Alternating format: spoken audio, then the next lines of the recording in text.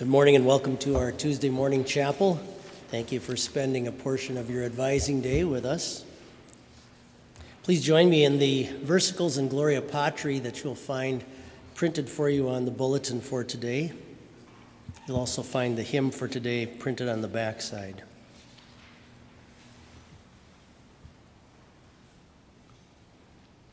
Make haste, O God, to deliver me. Make haste to help me, O Lord. Glory be to the Father, and to the Son, and to the Holy Ghost, as it was in the beginning, is now, and ever shall be, forevermore. Amen. Almighty God, Heavenly Father, I have sinned against you through my own fault in thought, word, and deed. For the sake of the suffering, death, and resurrection of your Son, Jesus Christ, have mercy upon me, forgive me all my sin, and bring me to everlasting life. Amen.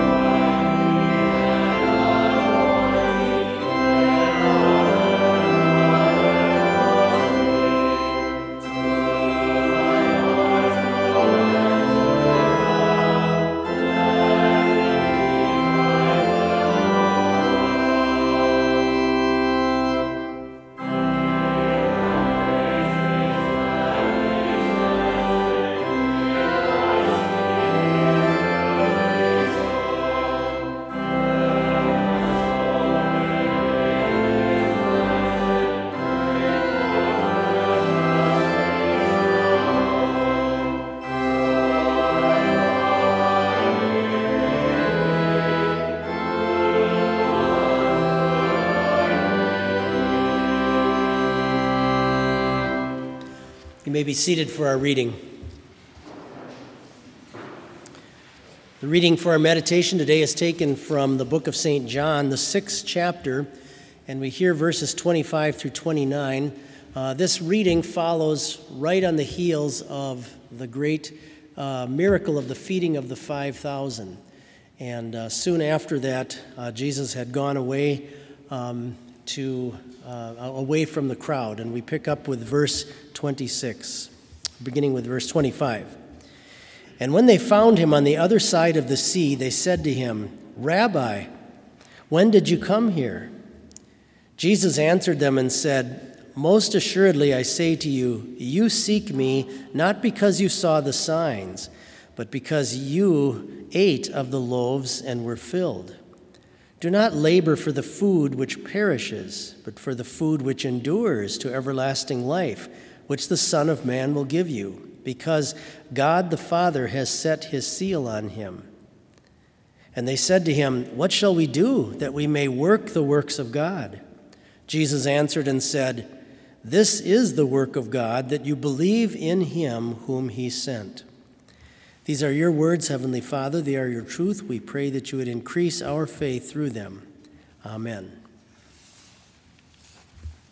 When I was in college, a friend of mine in the summer took a job working here in Mankato with the city street department. And he said the first day of work, when he got to the job site, the first thing that his foreman did was to show him the 7 different ways that you can stand on your shovel.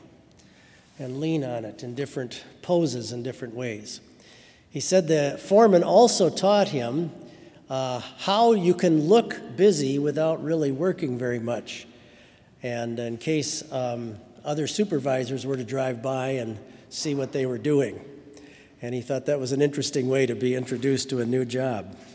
There's a tendency inside of us to not want to work. There's a tendency inside of us to try to find the easy way out, the fastest way to get something done, the path of least resistance, you might say, for ourselves. We even do it with our computers.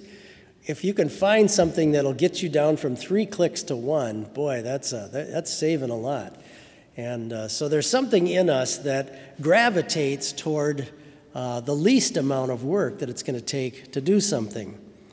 And we can easily identify with this group of people that follows Jesus after the great miracle of the feeding of the 5,000 and hunts him down because in their minds they're thinking, if we could get this guy to be our leader, just think of all the work it could save us in life and how much easier our lives would be. And think of all the material things that we could get just by having him miraculously provide them.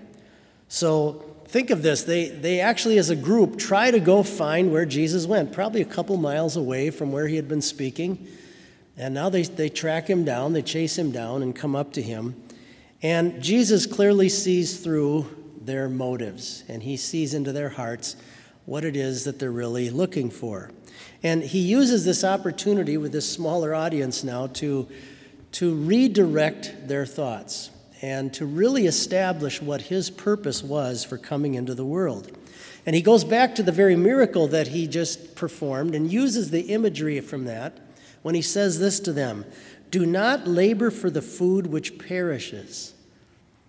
In other words, you're coming to me for the wrong reason. You're coming to me looking for an easy way out to get more things in this life. That's not what I'm really here for. Don't labor for food that perishes.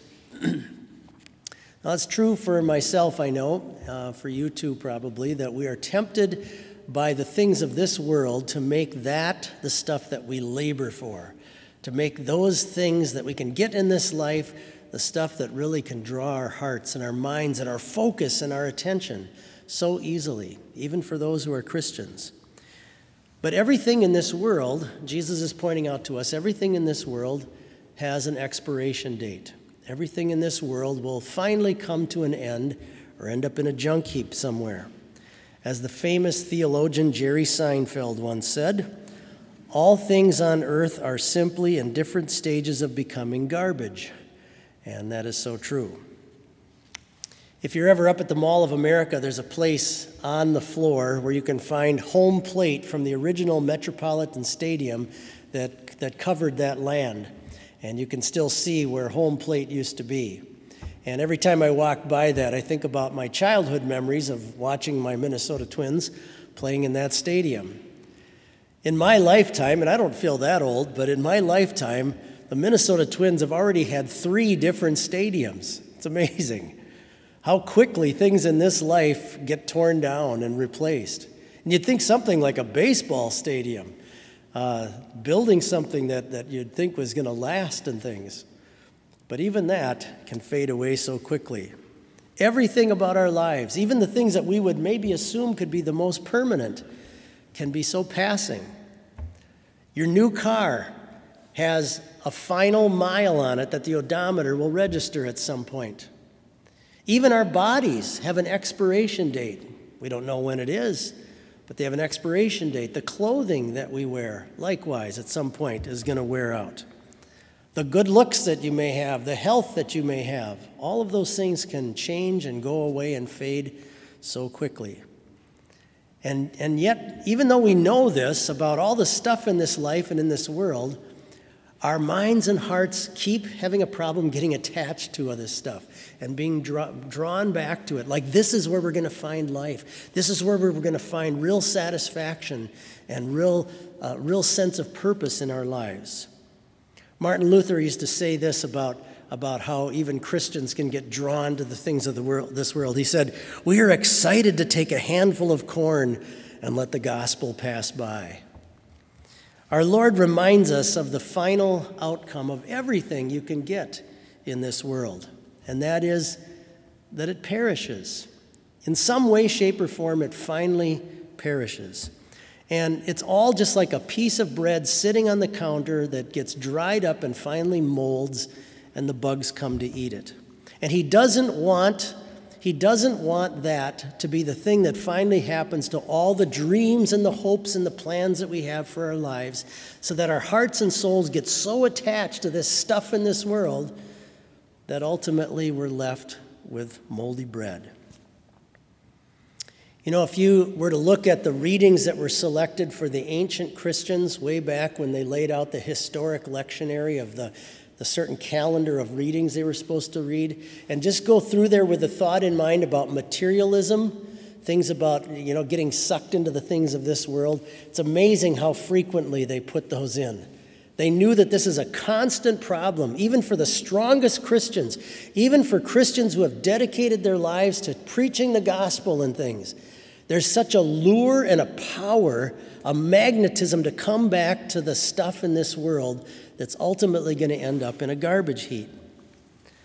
And so our Lord is trying to redirect their hearts, and through God's word here, our hearts as well, away from this. One of the healthy signs when you have come through a surgery or maybe a bad illness is to regain your appetite. And when we regain our appetite for the things of God's kingdom, even when it's just realizing our sins that we have, maybe even our materialism in our hearts, and realizing that and asking God to forgive us, when we regain our appetite for the things of God's kingdom and for Christ and for what he's done for us, for his precious mercy and forgiveness that's forgiven us all our sins. When we start to again think about and treasure wanting to get to heaven and making that the most important thing in our lives, that's a healthy sign when that appetite comes back. Jesus says about his believers in this world, "Blessed are those who hunger and thirst for righteousness, for they shall be filled." So your Lord Jesus redirects your thinking back to the real spiritual food that we should be craving in our souls, and that is himself and what he's done for you and all the great eternal benefits that he's come to win for you. Look at what he says to this group of people that asked him about this. "This is the work of God, that you believe in him whom he has sent." And so it's that wonderful grace we find in Christ and the hope of everlasting life that we find in him.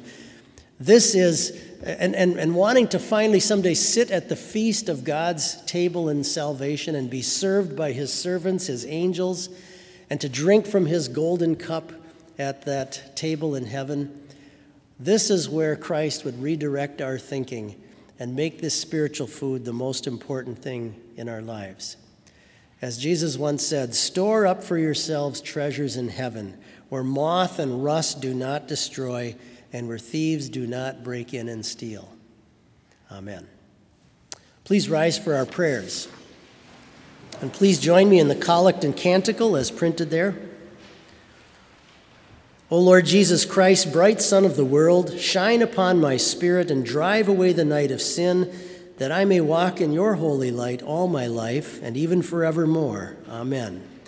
Come, Holy Spirit, and fill the hearts of your faithful people and kindle in them the fire of your love.